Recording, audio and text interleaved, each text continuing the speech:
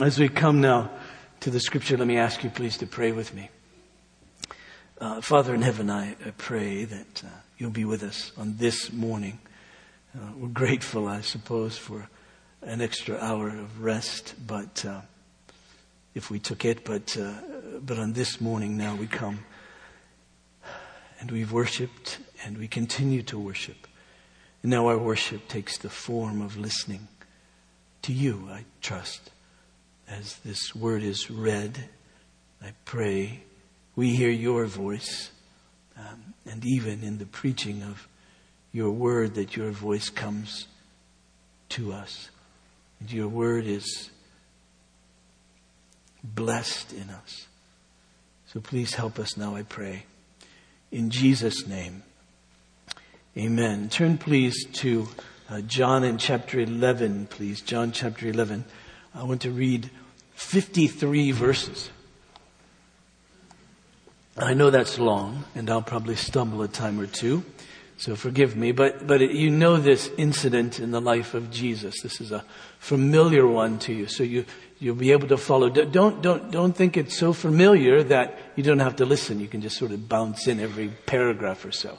So it might be helpful to you to follow along in whatever device or book you have there that will help you do that. So John chapter 11, please. Verse 1. Now, a certain man was ill, Lazarus of Bethany, the village of Mary and her sister Martha. It was Martha who anointed the Lord with ointment and wiped his feet with her hair, whose brother Lazarus was ill. So the sisters sent to him, saying, Lord, he whom you love is ill. But when Jesus heard it, he said, this illness does not lead to death, for it is for the glory of God, so that the Son of God may be glorified through it. Now, Jesus loved Martha and her sister and Lazarus. So when he heard that Lazarus was ill, he stayed 2 days longer in the place where he was. Then after this, he said to the disciples, let us go to Judea again. The disciples said to him, excuse me, Rabbi, the Jews were just now seeking to stone you, and are you going there again? And Jesus answered, are not there 12 hours in the day? If anyone walks in the day, he does not stumble because he sees the light of this world. But if anyone walks in the light, he stumbles because the light is not in him. And after saying these things, he said to them, our friend Lazarus has fallen asleep, but I go to awaken him. The disciples said to him, Lord, if he has fallen asleep, he will recover. And now Jesus had spoken of his death, but they thought that he meant taking rest in sleep. Then Jesus told them plainly, Lazarus has died. And for your sake, I'm glad that I was not here or there, so that you may believe. But let us go to him. So Thomas, called the twin, said to his fellow disciples, let us also go that we may die with him. Now when Jesus came, he found that Lazarus had already been in the tomb 4 days. Bethany was near Jerusalem, about 2 miles off, and many of the Jews had come to Martha and Mary to console them concerning their brother. So when Martha heard that Jesus was coming, she went and met him, but Mary remained seated in the house. Martha said to Jesus, Lord, if you had been here, my brother would not have died. But even now I know that whatever you ask from God, God will give you. Well, Jesus said to her, your brother will rise again. Martha said to him, I know that he'll rise again in the resurrection on the last day. And Jesus said to her, I am the resurrection and the life. Whoever believes in me, though he die, yet shall he live. And everyone who lives and believes in me shall never die. Do you believe this? Well, she said to him, yes, Lord, I believe that you're the Christ, the Son of God, who's coming into the world. And when she had said this, she went and called her sister Mary, saying in private, the teacher is here and calling for you. And when she heard it, she rose quickly and went to him. Now Jesus had not yet come into the village, but was still in the place where Martha had met him. When the Jews who were with her in the house, consoling her, saw Mary rise quickly to go out, they followed her, supposing that she was going to the tomb to weep there. Now when Mary came to where Jesus was and saw him, she fell at his feet, saying to him, Lord, if you'd been here, my brother would not have died. When Jesus saw her weeping, and the Jews who had come with her also weeping, he was deeply moved in his spirit and greatly troubled. And he said, "Where have you laid him?" And they said, "Lord, come and see." Jesus wept. So the Jews said, "See how he loved him." But some of them said, "Could not he who opened the eyes of the blind men also have kept this man from dying?" Well, then Jesus, deeply moved again, came to the tomb. It was a cave and a stone lay against it. And Jesus said, "Take away the stone." Martha, the sister of the dead man, said to him, "Lord, by this time there'll be an odor, for he's been dead 4 days." Well, Jesus said to her, "Did I not tell you that if you believed, you would see the glory of God?" So they took away the stone. And Jesus lifted up his eyes and said, "Father, I thank you that you have heard me. I knew that you always hear me, but I said this on account of the people standing around, that they may believe that you sent me." But when he had said these things, he cried out with a loud voice, "Lazarus, come out." The man who had died came out, his hands and feet bound with linen strips and his face wrapped with a cloth.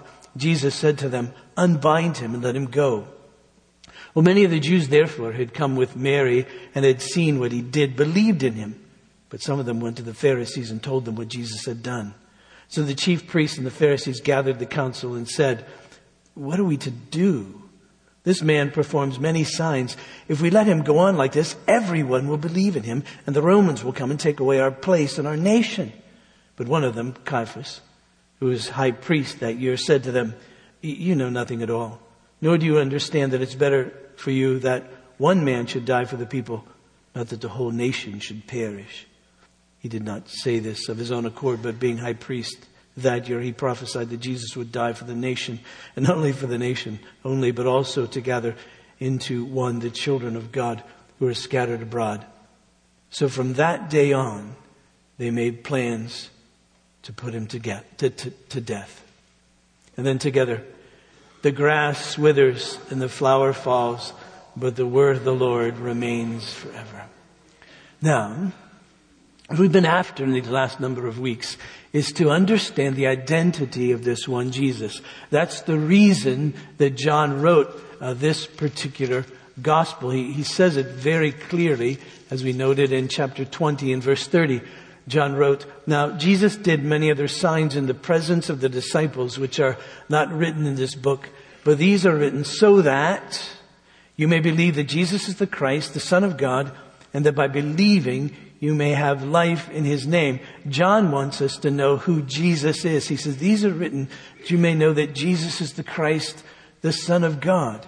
And he also wants us to know this, to realize that by believing in Jesus, of course, then we can have life, real life, abundant life, real eternal life, as he has put it elsewhere.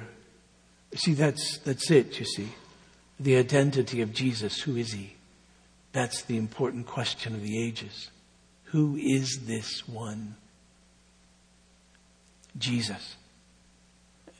John says that Jesus said that he's the bread of life. We need him to live. Jesus said, "I'm the bread of life.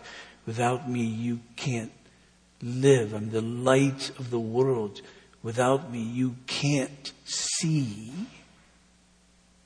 I'm the door. Without me, you can't enter into life. You can't enter into the kingdom of God. I am the good shepherd," he said. "Apart from me, you'll die. You'll wander off and die. But I'm the good shepherd. I'll lead you. I'll protect you. I'll nurture. I'll nourish you. With me, there's good pasture and rest." Now, as we've been saying, remember, Jesus isn't saying that I know where the bread is, let me take you there. He isn't saying, "I know where there's light, let me take you where it's shining." He isn't saying, "I know where the door is, let me take you to that door." He isn't saying, "I know where the good shepherd is, I know where there's good." He's saying, "I am that. I'm the bread. You have to come to me, you see. I am," he says, "the light. You have to come to me and see through me and the light that I am. You have to come to me. I am that door through which you must go. I don't simply know where it is. I am it. And I am the good shepherd. You have to come to me. You see, Jesus is really saying, it's all about me. I'm the one here who is important. And so when we say, as Christians, that Jesus is the only way, and that the Christian faith is the only way to be reconciled to God, the only way to have eternal life, the only way to real life, it isn't arrogant on our part. We're not saying we're the way. We're not saying we're the bread. We're not saying we're the light. We're not saying we're the door. We're not saying we're the good shepherd. We're saying He is. We're not boasting in ourselves. We're submitting to Him. We're boasting, if you will, in Him. He, as He'll say, as we gather next week to take this one up, the way, the truth, and the life. There isn't any other way to the Father except through Him. So that's the exclusivity, if you will. It's not arrogance on our part. We're not saying the church is all these things. We're not saying that we're all these things. We're saying that He is. And we're trusting in Him. And when we trust in Him, it means we're throwing aside everything and every other thing and every other way that we might have, we might think of. And we're trusting Him. It's an act, really, of humility. It's not an act of humility we're proud of. It's an act of humility. We're turning away from ourselves. We're saying we can't. We are not. He is. So that's really the point of all of that. Now, as you know, we've celebrated the 500th anniversary of the Reformation, this at least date that has been given to us as the date that Martin Luther nailed the 95 Theses on the door at the Castle Church in Wittenberg. And so one of the ways that we summarize this Reformation is solus Christus, Christ alone. And that's the point here that we've been making from the Gospel of John, that it is salvation, our reconciliation with God, our forgiveness of sins, every blessing from God, life, really, eternal life, is through Christ alone. Nothing of ourselves. It's through no one else. If He hasn't done it, if He isn't it, then there isn't an it. We're lost. As the apostle has said, and if this isn't true, then we, above all people on the face of the earth throughout history, should be pitied for believing such a thing. If it isn't really true, if He isn't really who He claims to be, the bread of life, the light of the world, the door, the good shepherd, and now the resurrection of the life. Another way that we've sort of summarized this Reformation period is sola fide, that is by faith. Well, he's saying we must believe. It's by faith. And it isn't just saying, oh, these facts are true about Jesus. It's that, of course, we have to believe what's true about Him. But it isn't just simply our belief, you see, because it isn't our faith that saves us. It's Christ who saves us. But it's faith that receives it. It's faith that receives it. All that Christ is and all that Christ has done. So it's by faith, or through faith, in Christ. Simply faith alone, in Christ alone. That's it. That's the point here. Now, as we've been thinking about these I am statements of Jesus, we know that He's claiming to be God with us. That was John's very point as he introduced us to this gospel. In the beginning was the Word, he says, and the Word was with God, and the Word was God. He was in the beginning with God. All things were made through Him, and without Him was not anything made that was made. In Him was life, and that life was the light of men. The light shines in the darkness, but the darkness has not overcome it. And he says, but to all who did receive Him, who believed in his name. He gave the right to become children of God who were born not of blood, nor of the will of the flesh, nor of the will of man, but of God. And the Word became flesh and dwelt among us, and we've seen his glory as of the only Son, the Father, full of grace and truth. Okay, that's Jesus. We're all about who he is, the identity of Jesus. If he is who he claims to be, the Scripture lays out him to be, then there's life in him and only in him. That's the point of it. Don't miss it. Don't miss that there's really eternal life in him. You say, why not anywhere else? Well, he's the one we need, you see. He's the bread of life. There isn't any other. Why would there need to be when he is? You see, just come to him. He's the light of the world. Well, why isn't there any other light? Well, why, if he is, why does there need to be? Come to him. He's the door. Well, if he's the only door into the sheepfold of God, why does there need to be? He's sufficient. He is that. There's no substitute for him. He's unique. He is God with us, you see. But then you might say, okay, we're talking about life here. He's the giver of life, the sustainer of life, and all of that. Well, what about death? We die. I mean, the very truth of the matter is that every one of us, unless Jesus comes first, will die.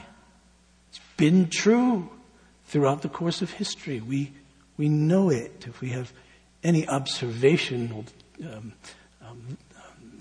expertise at all, we know that people die. We should be anticipating that very fact, that death happens. And so why then, if death happens, can Jesus claim to be life? Can he really make that claim? Can he really make the claim that there's life in him when we observe that we die? Now, Jesus got news of a dear friend of his, a friend that he loved. He got news that his friend was ill, and he heard that news, and he decided not to immediately go to be with his friend Lazarus. Now, if you're reading this event, and for most of us it's impossible to even put ourselves there, but if you're reading about this for the very, very first time, you'd think when verse 1, if you're just reading this along, you've been reading through John's Gospel, you read about the fact that Jesus heals people all the time. He heals people from a distance even. He doesn't even have to go to them. He can heal people from a distance. He can say, go, and when you get home, you'll find your servant is healed. He heals people that he doesn't even know. It appears. I mean, he just heals people. He's strangers, even they hadn't met them before. And here's the word that comes. The one he loves, he knows, and loves, not only Lazarus, but his sisters as well. He gets the word that his friend is sick. You would expect him, given all that we've read so far of Jesus, is that he'd either say, don't worry about it, he's healed, or that he'd go. He doesn't do either of those. He decides to stay a couple of more days. And he says this. He says this illness doesn't lead to death. Well, we know that Lazarus died, if you kind of listen to the story. You know that he does die, but so Jesus' point is, well, not ultimately, but there's something else involved here. It's for the glory of God. You see, he knows the real ultimate purpose of all of this. He knows the purpose of Lazarus' illness, and he knows the purpose of Lazarus' death, and he knows that the purpose is, as he puts it, for the glory of God. What does that mean? It means that in whatever happens to Lazarus, God is going to show himself. Whatever happens to Lazarus, God is going to show himself. He's going to be glorified. What we'll see in the death of Lazarus is the wisdom of God, the power of God, the love of God. We're going to see God, and we're going to see the glory of the Son. We're going to see the glory of Jesus as well. We're going to see the wisdom. We're going to see the power. We're going to see the love of our Lord Jesus as well. Now, you ask the question, all right, I get it. So why doesn't Jesus really go? Well, notice in verse 5, he says, now, Jesus loved Martha and her sister and Lazarus. So, when he heard that Lazarus was ill, he stayed 2 days longer in the place where he was. That seems really odd. That they say he loved him, so he waited. He loved him, so he didn't go. I would think he loved him, so he'd go. He loved him, so he'd heal him. But he doesn't do any of that. Why not? Why doesn't he? Because in his love, he knows the very best thing he can do for Mary, Martha, Lazarus is to reveal his glory to them. That's the kindness of God. He doesn't go right away. And you and I would think, well, if he really loved him, he'd go right away. But he doesn't. He said, no. There's something that's so valuable. There's something so valuable for them. And I love them so much that I want them to have what's the most valuable of all. And it's going to take a little while. It's going to take a little while. Something has to happen before this great blessing can occur. That's just the way that it is. And so I'm going to restrain myself. I'm going to wait because I love them. I'm going to wait a couple of days before I go. And he knew what was going to happen. That, of course, that Lazarus would indeed die. I'm thinking when I think these thoughts of Psalm 46. You know the best line of Psalm 46, I suppose, is at the very end, sort of at the end, where the psalmist writes, "Be still and know that I'm God." That's God speaking. Be still and know that I'm God. What's the logic behind that? Being still and knowing that God is God. Because the psalm begins with anything but a word of stillness to us. It begins by saying this: God is our refuge and strength, a very present help in time of trouble. Therefore we will not fear. Though the earth gives way, though the mountains be moved into the heart of the sea, though its waters roar and foam, though the mountains tremble at its swelling. In other words, the psalmist is saying, here's what's happening. Everything that you thought was secure isn't. You thought the mountains were going to stay where the mountains are supposed to be, but they just slipped into the ocean. Now, I was just up there in the mountains, and they were quite, I could take steps on them. They didn't move, it was great. But if I'd have woken up and found myself in the sea, I would have thought, what's happening? If this is happening, what else is happening in the world? I mean, what's going on? I thought the mountains were secure and solid, and now I'm really, and so when death happens, we get some of those same kinds of thoughts. Here's Lazarus, and he's dying. He's so ill that Mary and Martha think the only way that he's going to be better is if we get Jesus in here, and he doesn't come. And now Lazarus dies. And there's a sense in which Jesus is saying, I know, just wait. You're going to see the glory of God. That's why I've waited. The psalmist says, be still. How can he say be still in the midst of that? Notice the next line. Verse 10 of Psalm 46. Be still and know that I'm God. I will be exalted among the nations. I will be exalted in the earth. God is saying, I know what you think is secure is all falling apart. But don't worry, you'll see my glory. Don't worry. I'm going to exalt myself. I'm going to exalt myself even though all of this is happening. You're going to see me. And when you do, then you'll get the greatest gift you could ever have, to see the glory of God. So anticipate that and be still. Just relax. Be still. And know that I'm God. There's a sense in which we're thinking, God, if you really love me, Jesus, if you really love me, you'd get here right away. You would deal with this problem right now. And yet we see right here, it's obvious he loved them. I mean, there isn't anyone else that he knew on the face of the earth that he would rather bless than Mary, Martha, and Lazarus. And so he does. And that requires that he waits. That requires that he waits, because the great blessing requires that he waits. And he says, don't worry, you'll see my glory. So then he comes and Martha is summoned, and she knows that the Lord is coming, and so she runs out to meet him. And notice the statement that she has for Jesus, verse 21. Martha said to Jesus, Lord, if you'd been here, my brother would not have died. But even now, I know whatever you ask from God, God will give to you. Now, I don't think no one thinks Martha's rebuking Jesus, like, why didn't you come earlier, buddy? That isn't it. It would be completely out of character for her. It's just in her grief. I mean, wouldn't you say the same? Lord, if you'd been here, we know that you would have healed him. He wouldn't have died. But you weren't here. You didn't come. And then she says, but I even know now whatever you ask about, he'll do.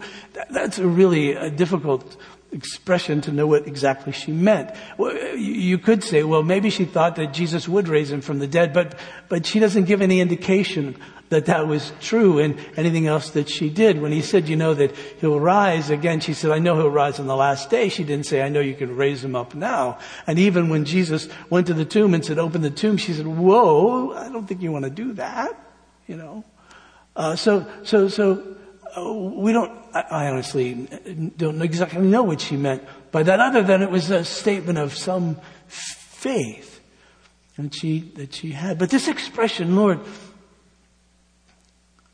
if you had come, my brother would not have died. Isn't that one that we say, Lord, why didn't you come?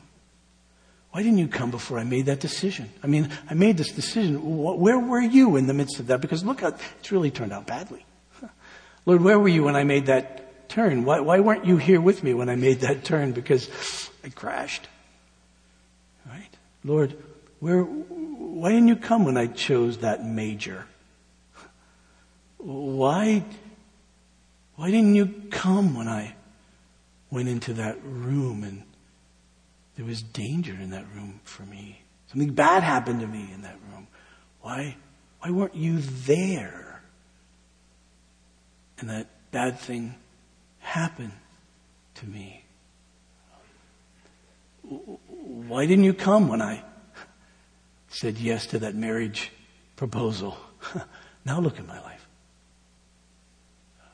Why weren't you there? Jesus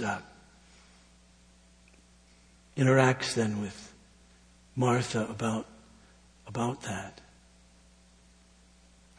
And he tells her who he is. He gives her truth in the midst of that, in the midst of her grief, in the midst of her confusion, in the midst of all that. He says to her, I am the resurrection and life. Whoever believes in me, though he die, yet shall he live. And everyone who lives and believes in me shall never die. Do you believe this? I mean, that's the question. But hear what Jesus is saying. Sometimes we hear these expressions, these sentences, we're so accustomed to them that they just kind of go over our head. But the audacity of such a statement, he says, I am, meaning I'm God, I am the resurrection and the life. Whoever believes in me, even though he dies, he will live. And that's an astounding statement. Jesus says, because I am who I am, because I am the one who resurrects, I am the one who is life.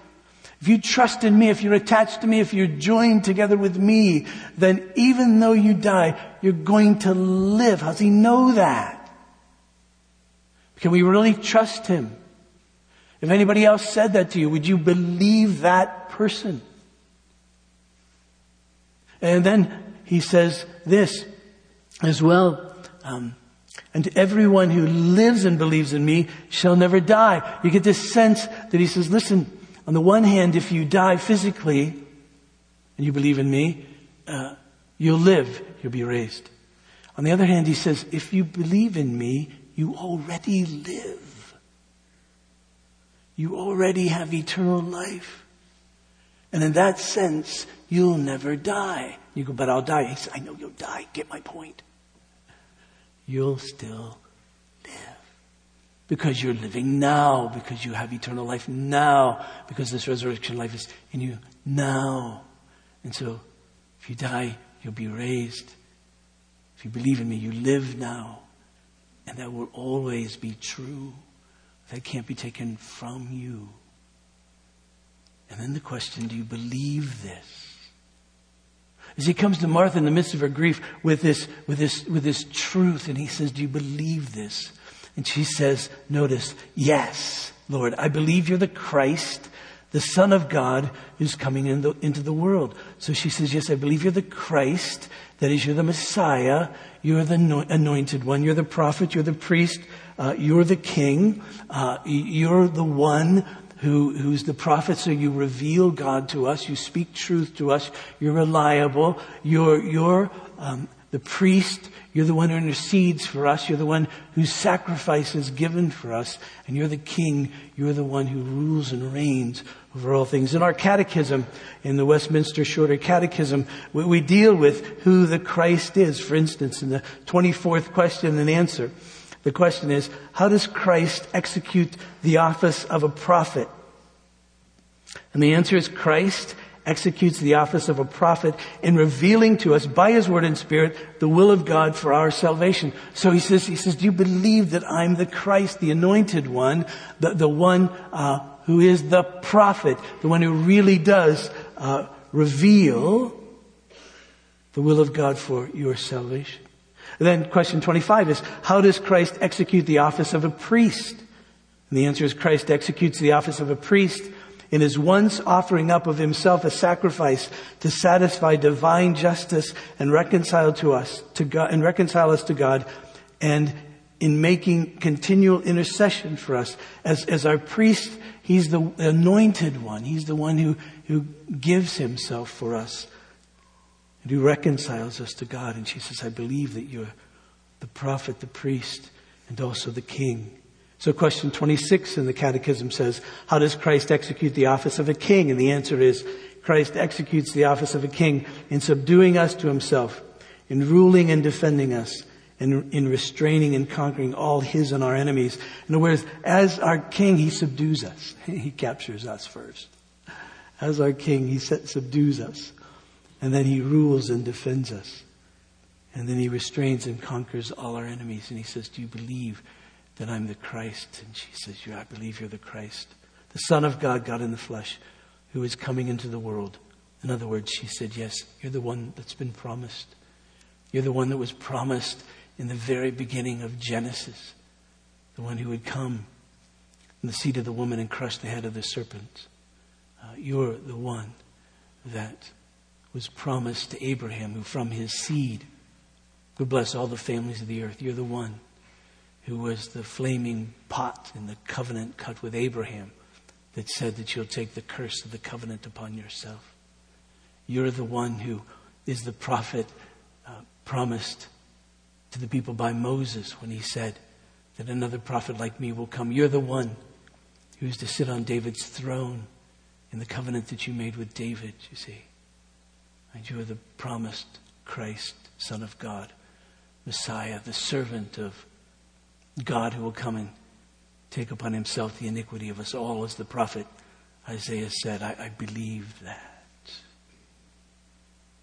So then he goes to Mary, and Mary is in a different situation. And Mary's with a group of mourners.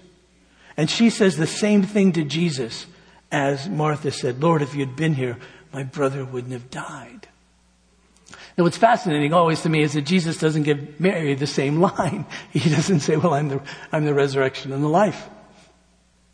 Whoever believes in me and dies, yet shall he live. And if you live and believe in me, you'll never die. He doesn't say that to her. He doesn't give her that truth. He doesn't really say anything to her at all.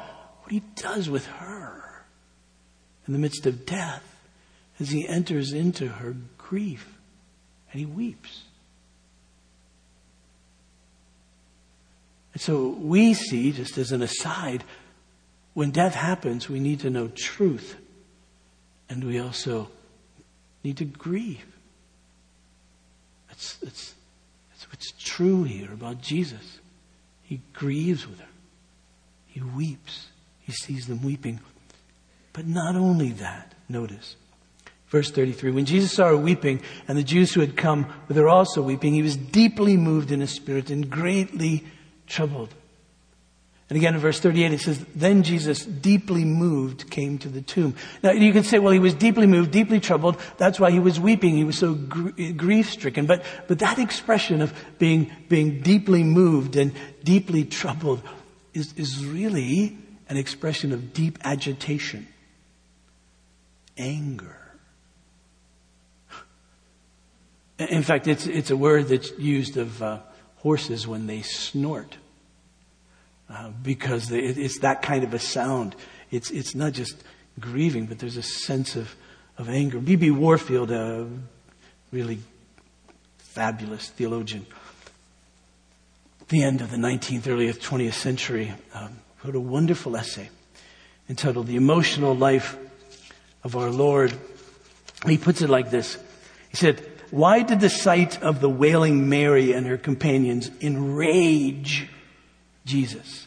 Now he wept, he entered the grief with them, but there was something else going on in him.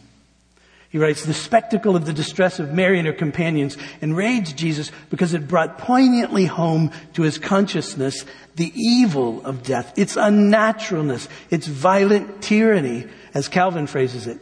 In Mary's grief, he contemplates, still to adopt Calvin's words, the general misery of the whole human race and burns with rage against the oppressor of men.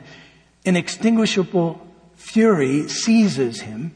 His whole being is discomposed and perturbed, and his heart, if not his lips, cries out, for the innumerable dead is my soul disquieted. It is death that is the object of his wrath. And behind death, him who has the power of death and him who has come into the world to destroy. Tears of sympathy may fill his eyes, but this is incidental.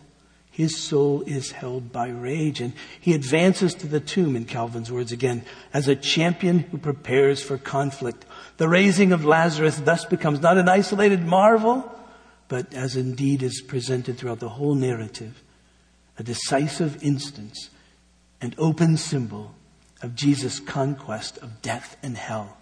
What John does for us in this particular statement is to uncover to us the heart of Jesus as he wins for us our salvation, not in cold unconcern, but in flaming wrath against the foe. Jesus smites in our behalf. He's not only saved us from the evils which oppress us, he has felt for us, and with our oppression and under the impulse of these feelings, he has wrought out our redemption. Don't you know that? I mean, you've been to some, I've been to many gravesides, and the emotions there are varied from weeping and grief, which is good, and we should grieve and weep, but there's also something else also. And there's something else also. It's like, this is wrong. This isn't life. I thought he came to give life. I thought we're to live. We fight for life. And we're promised an eternal life. And there's death. And there's something that enrages us. And that's a good rage. Jesus had it. And he had it because he knew the enemy. And he was going to deal with the enemy of death. He says, I'm the resurrection and the life. I've come to deal with death because I am the resurrection and the life. And then he shows it.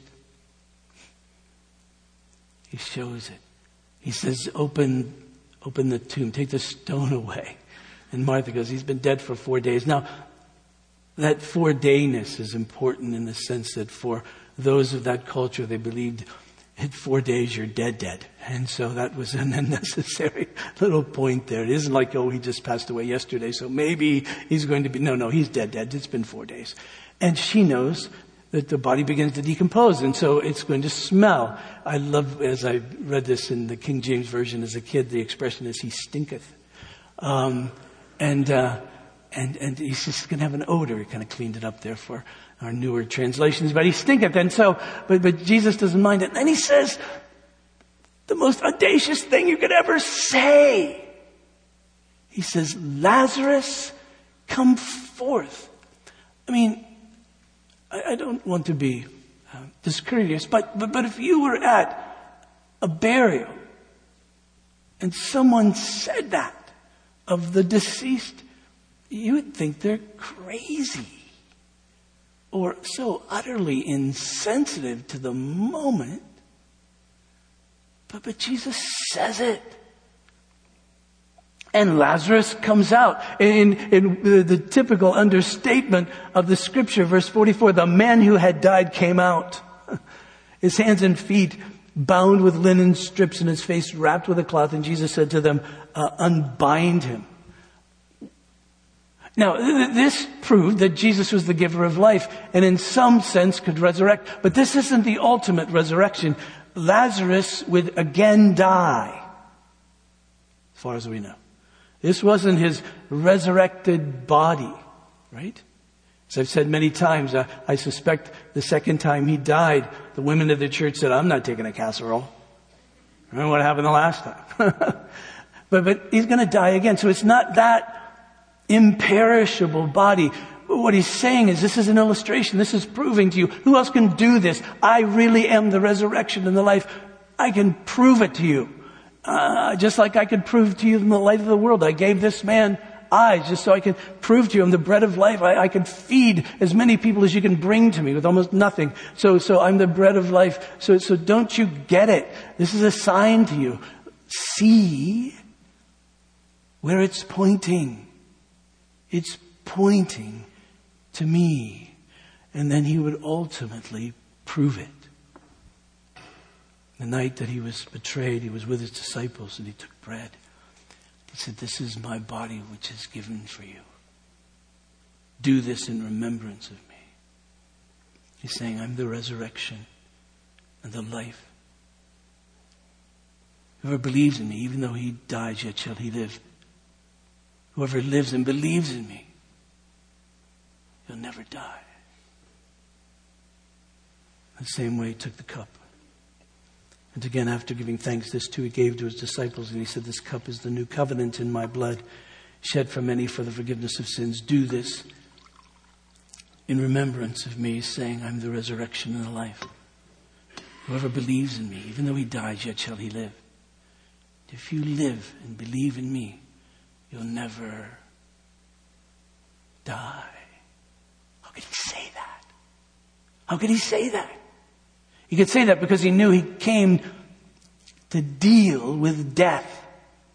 And he knew that death was the result of sin. And thus he came to deal with sin. And the way that he dealt with sin was to die. It's always made me smile that the result of some who saw Lazarus being raised to believe, the result of others was to go to the Pharisees and say, look what he's done. And for the Pharisees, the religious leaders, to say, if this keeps happening, everybody's going to believe in him. So let's kill him. And I'm thinking, you're going to kill the guy who raises the dead. You think that's going to work? Didn't work.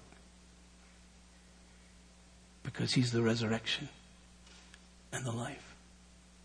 And when he died, it isn't that they took his life. It's that he gave it. And he gave his life, as he said, as a ransom for many. Which means he gave his life so that others could be freed. He gave himself to pay something so that others could be freed. That those who are in bondage to sin and death could be freed.